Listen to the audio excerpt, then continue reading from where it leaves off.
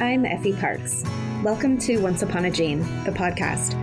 This is a place I created for us to connect and share the stories of our not-so-typical lives. Raising kids who are born with rare genetic syndromes and other types of disabilities can feel pretty isolating. What I know for sure is that when we can hear the triumphs and challenges from others who get it, we can find a lot more laughter, a lot more hope, and feel a lot less alone. I believe there are some magical healing powers that can happen for all of us through sharing our stories, and I'll take all the help I can get. Once Upon a Gene is proud to be part of Bloodstream Media. Living in a family affected by rare and chronic illness can be isolating, and sometimes the best medicine is connecting to the voices of people who share your experience. This is why Bloodstream Media produces podcasts, blogs, and other forms of content for patients, families, and clinicians impacted by rare and chronic diseases. Visit bloodstreammedia.com to learn more. Hello, and welcome to the podcast. This is Once Upon a Gene, and I am your host, Effie Parks, and I'm so happy you're here. It's almost Rare Disease Day, okay? Last day of February. I'm so excited. Jill and I are going to have the best party ever, and I can't wait to share pictures and videos and all the stuff with you. What are you doing? Please message me and tell me what your plans are in your area or if you're traveling. Speaking of traveling, if you are going to DC for proper Rare Disease Week with like EveryLife or any of them, you need a pin, okay? And I have some left. Either message me your address, go get on my Google Doc. It's on all of my socials. Put in your address because you need a super sweet Once Upon a Gene pin so you can find all of your Once Upon a Gener friends and give them a high five and send me a pic.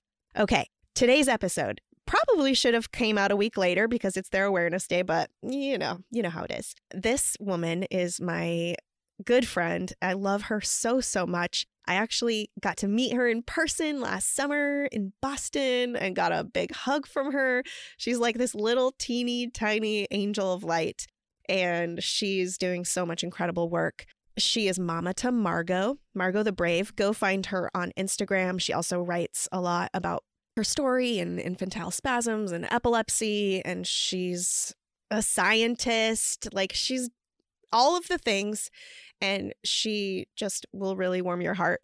You heard her back on one of the storytelling episodes, episode 139, Remember Who You Are. Make sure you go and take a listen to that because it has a really powerful story that she left with us. Anyways, let's just get into it. I can't wait for you to meet my friend, Madeline Uden. Madeline, welcome to the podcast. Hi, I'm so excited to be here. I know. I feel like I'm hanging out with you again. I got to hug you this summer when I was in Boston, and it was the best thing ever. And now here we are. Yeah, it was the best. So glad we got to meet in person. Me too. Okay, Madeline, give us a little background about you and your motherhood journey so far and little Margot snap. Yeah, my name is Madeline, and I am a scientist. I'm the Tampo Family Assistant Professor at Tufts University. I started my research lab about 5 years ago, and we work on breast cancer. And I've always loved science, love medicine, and almost went to medical school, but just decided that I really enjoyed research and wanted to contribute more in that way, but in a way that was, clinically impactful for people. So I felt cancer was a good way to do that. And then I had my daughter, Margot, in March 2021, and it was very smooth pregnancy, very smooth birth. I was like, I got this. This is great. Like, I can handle this. And then 3 months in, she had these face twitches that turned out to be seizures. And initially we got them controlled, but they, sent out for genetic sequencing. And we got the results when she was 5 months old that she has 2 de novo mutations in the SCN8A gene, which is a sodium channel, and that causes epilepsy. And then she started having a lot more seizures, and she's developmentally delayed and has visual impairments. And it kind of started this whole rare disease journey. And she is now almost 21 months old and still has lots of seizures. But she's a very happy little girl. And so been navigating life kind of as a scientist, as an academic, as a rare disease mom, a working mom, and kind of bringing all that together. Madeline, I can't even believe where you're at now, just in general, but with Margot being born in March of 2021. It's really, it kind of makes me want to cry because I just know all of the things that you've been through in such a short amount of time. And it also makes me feel that way because I'm just so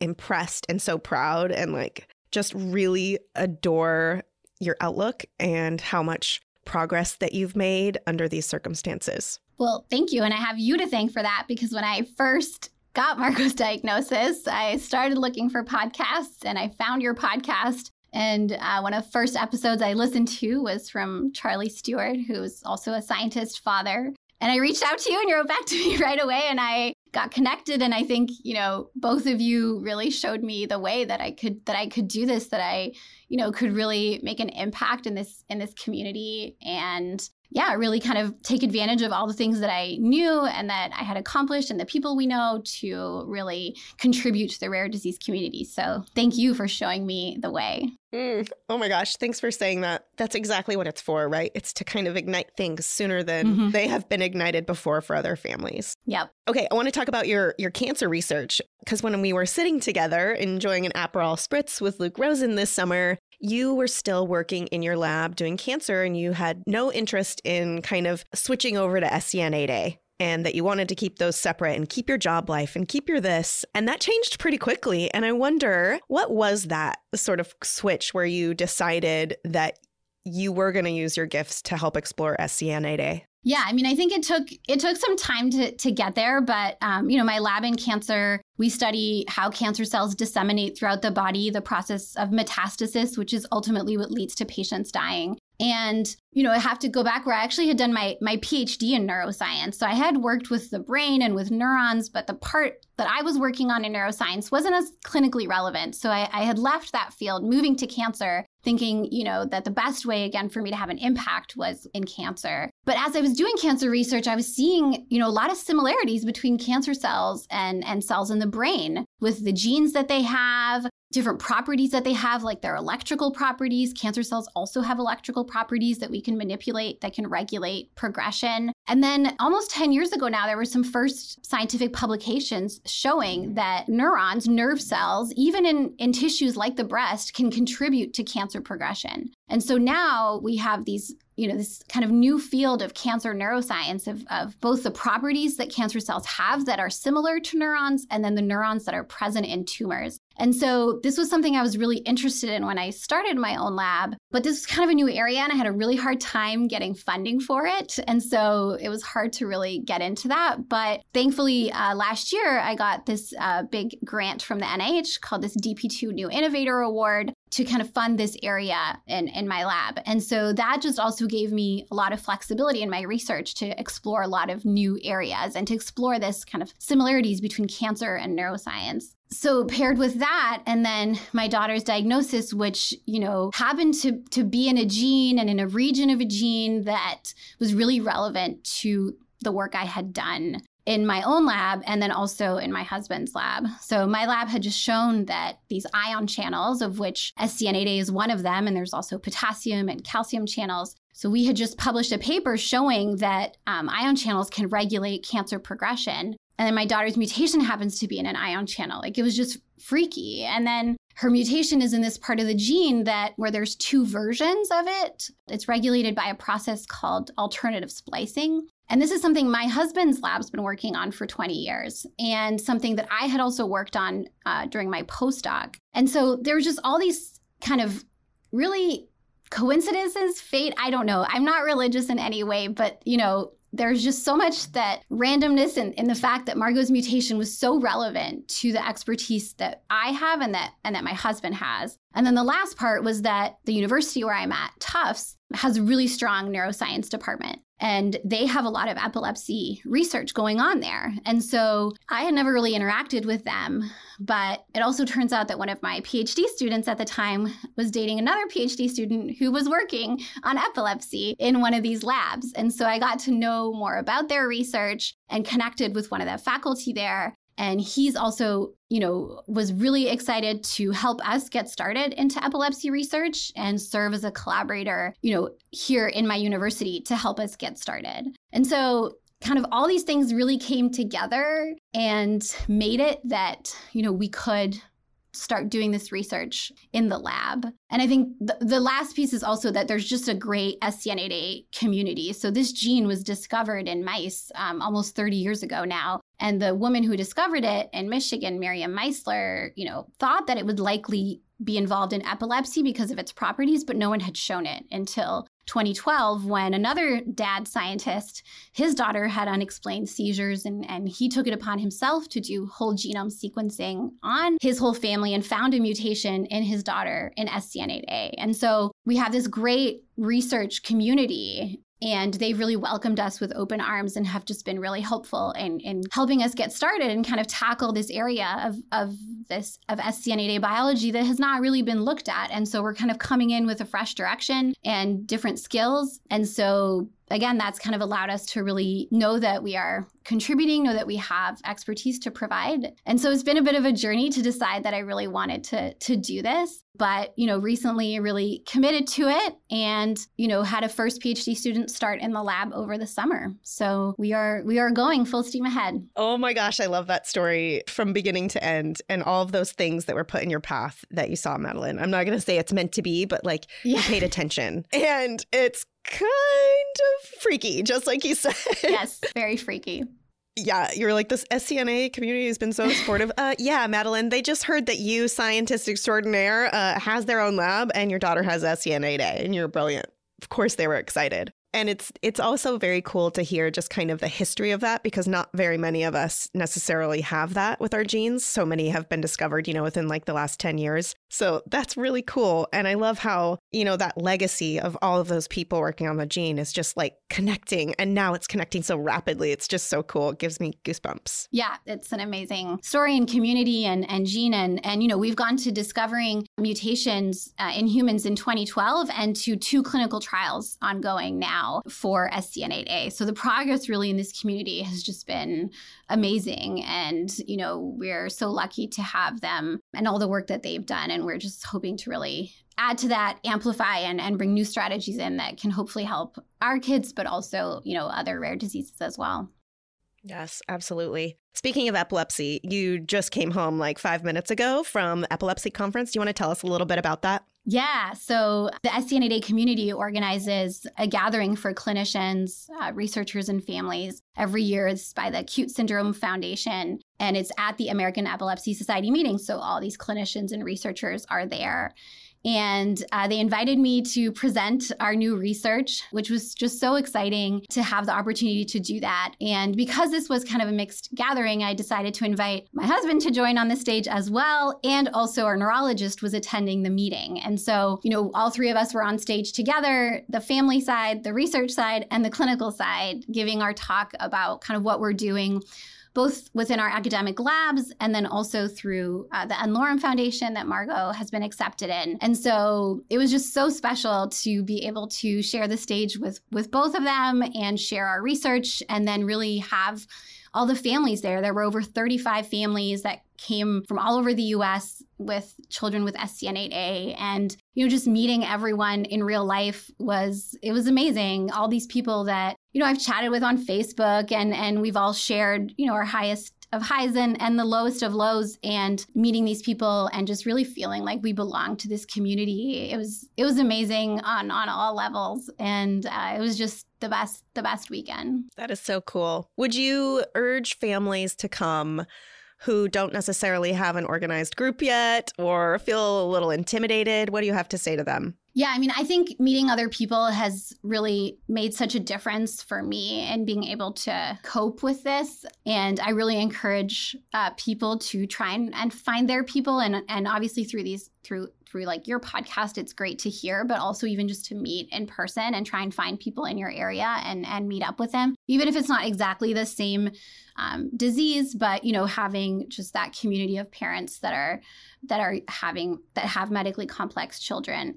I think in terms of gatherings for different societies, I definitely encourage people to go to these gatherings, and often they'll have funding available to help support. And so I know they had that for this one as well. So I think those are just really, really valuable in getting connected to people and knowing more about the disease. As we know, the families really have so much knowledge, even often more than the clinicians, because we are so rare in each of these diseases. And so that community is everything. So as a scientist and then later as a rare disease parent, what has the research process taught you? Like, how differently are you looking through that microscope than you were 2 years ago? I think the first thing that surprised me was really the impact of genetic testing. In cancer, we do sequence a lot of tumors and have a lot of information available, but cancer can be driven by so many mutations. It's rarely just a single one. And so having that information is helpful, but there's just so much going on. And so when Margot had her first seizures and they were like, okay, we're going to do genetic testing, we were like, okay, but you're not going to find anything useful. Like, this is not, but sure, why not? Like, go for it. And so when something came back and I realized the impact that had in terms of, finding a community, finding people that, are used to this diagnosis and who have expertise in treating this, in trying to develop mouse models and trying to test for different drugs. The impact of genetic testing in rare diseases is just so important in getting these diagnoses, getting these families connected, and getting the resources that they need. And that's something that I've been doing some work on. We have this core treatment guidelines group for SCN8A where we're trying to develop kind of these, consensus on the treatment, the diagnosis, and the treatment of SCN8A as a rare disease. And so this is run by the SCN8A Alliance, and they have clinicians and families that are a part of this. And I'm on the diagnosis part. And just talking from clinicians all over the world, like different countries have different approaches to sequencing. So apparently in India, if your kid comes in with seizures, they'll do whole exome sequencing on everyone that comes in right away. Versus like in Japan, they'll only sequence for like 1 or 2 genes, apparently. And so in the US, we have more of these panels. So every country is kind of different, but really pushing and for that initial sequencing, doing that, that if a child comes in with seizures within the first year of life, they're not related to a fever, then, doing that genetic testing is so important and can bring so much information to the family. And so that was kind of the group that I was in and trying to really push on this consensus to, really have neurologists really focused on doing this genetic testing and how important that can be. And I think I didn't quite realize the impact that could have. So that was the first thing. I think the other thing is as a scientist, you think, okay, you can come up with a drug and it'll work and it'll stop the seizures, but it's not that easy, right? I mean, Margot's tried 11 drugs now and she's still having seizures. And it's such a process of just trying and seeing. And I think that's really sad as a scientist to see that, it's just such a struggle to stop these seizures. And as much as we believe in the drugs, they don't always work. And so there's a lot more work that needs to be done on that end. The third thing is that we don't always know how things work. So Margot, for example, is on the ketogenic diet, which has helped her a lot. But people don't really know how it works for seizures. And that just blows my mind. We don't understand. We're giving it to patients and it's working for many. It doesn't work for everyone, but it does work. And there's lots of different hypotheses. And so sometimes, when we were first starting, we'd ask, but how's this going to work? And they're like, we don't know. It could be this way. It could be this way. And that was just so mind blowing that, we don't know how this works, but it works for some. So we go for it. So that was just very surprising kind of as a scientist from that side. So yeah, those have been some of the things that I've experienced. I love that. I bet that's just a crazy maker for a scientist to just not get that answer or to at least know that the answer doesn't work, that it's just this weird gray area. Exactly. You mentioned Charles Stewart earlier, who's just one of the most special human beings I've ever met. He, like you said, is a dad to 2 kids who have an undiagnosed rare disorder, and he also worked on the Human Genome Project. But something about Charles that's extra special is how relatable he is and how well he does at explaining all of this stuff in such a way that people can understand it, which is something that you're also really good at. You can come to a level, especially just as a mom, and you can help people understand what you're talking about. And I wonder, what is some of the work that you've been doing to help other families, especially in the SCN8A world, to kind of understand what's going on to help advance progress for this condition? Yeah, science communication is something I'm really passionate about, and it's something I've done a lot of activities, even when I was a postdoc before starting my job, and doing outreach and kind of explaining science to young kids or people who didn't know as much about it. And I even have assignments in my classes where I have my students rewrite a scientific abstract in a lay version, and I have my mom grade it because she's not a scientist, and so she gets to grade it and see if she understands it. So I just think it's such an important skill to have. And so since becoming a rare mom, I've started a public Instagram account. You can find us at Margot the Brave. And, I try to explain a lot of the science and break it down as, what relates to Margot's diagnosis and different things that we've done. Like, for example, Margot has 2 different mutations, and we had to figure out if they were on the same chromosome or not. And the tests we did for that, how different even medical and diagnostic tests work. So I try to break it down a lot to, make it more accessible for people to understand. And then within the SCN8A community, I recently did a webinar with the SCN8A Alliance, breaking down different treatment strategies that are ongoing for SCN8A, really breaking down at the DNA level, the RNA level, and the protein level, what different treatment strategies there are, what are the pros and cons, and really explaining kind of what's happening in the field and how different therapies can be used. A lot of time people talk about gene therapy, and that can mean a lot of different things, and how does that apply to SCN8A and different mutations that we have. So that was really great, and we had lots of engagement from families with that.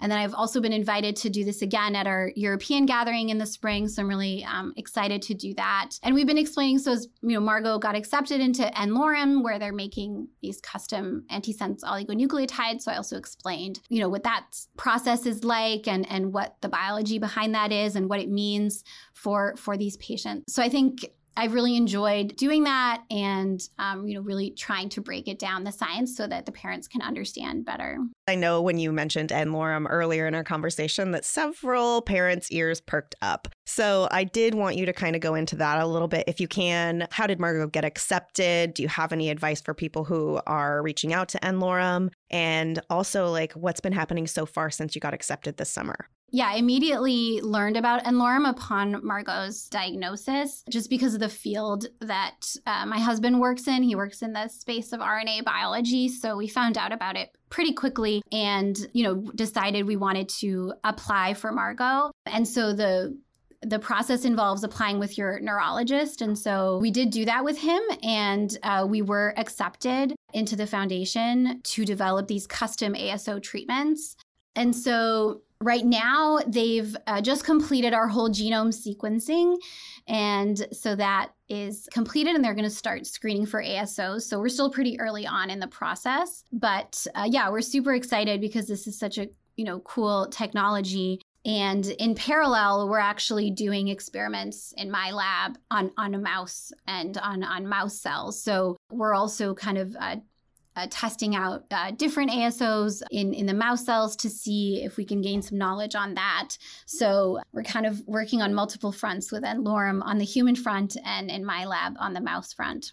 So exciting. I can't wait to just hear more about this as time goes on. And we're all so grateful to Stan Crook and what he's doing for this rare disease community. It's unreal. Absolutely. I do want to ask one more question about the accessibility of information to families. And I wondered, how do we make this more accessible? Or what would you tell researchers and doctors who are studying these rare diseases and how they can deliver this information to the patient advocacy group, families especially, to help them understand, which will then hopefully get them motivated? Yeah, I think, your initiative of getting the genetic counselors connected with the family groups is so important, because I think especially when you first get that diagnosis, you're maybe not ready to get all that scientific information right away. And so then it's important to really be able to get all that information from the family groups and in pieces where you can digest it. And so I think it's so important to have these education series. And so both the foundations within the SCN8A group do a great job of that at our annual gathering. For example, the first meeting they had was kind of an SCN8A 101 for families to explain,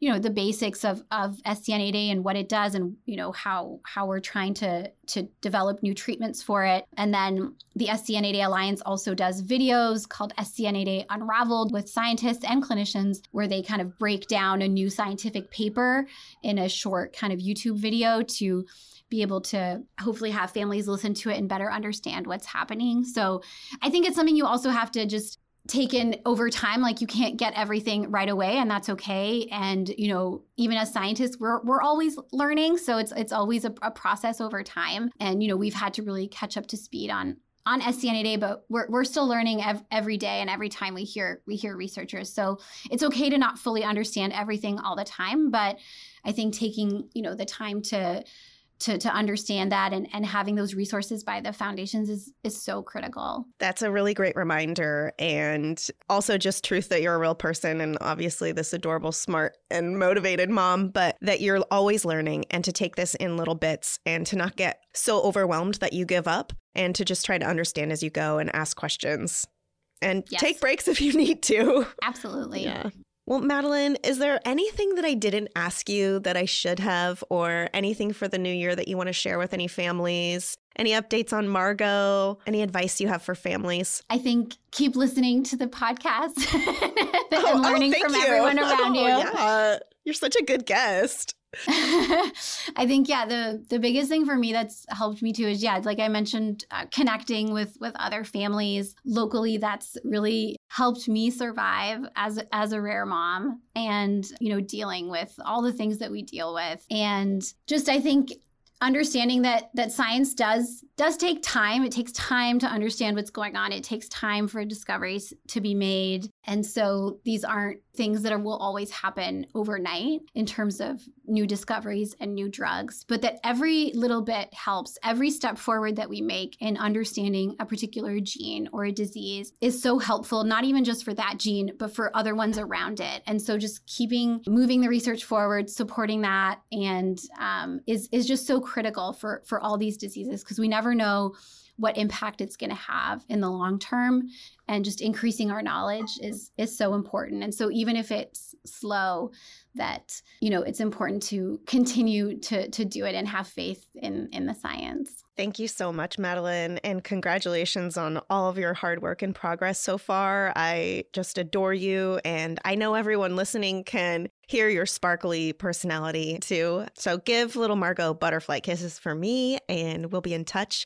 And I'm really excited for anyone who doesn't know you yet to listen to this episode. So thank you so much for being my guest. Thanks so much for having me. I hope you've been enjoying this podcast. If you like what you hear, please share this show with your people, and please make sure to rate and review it on iTunes or wherever you get your podcasts.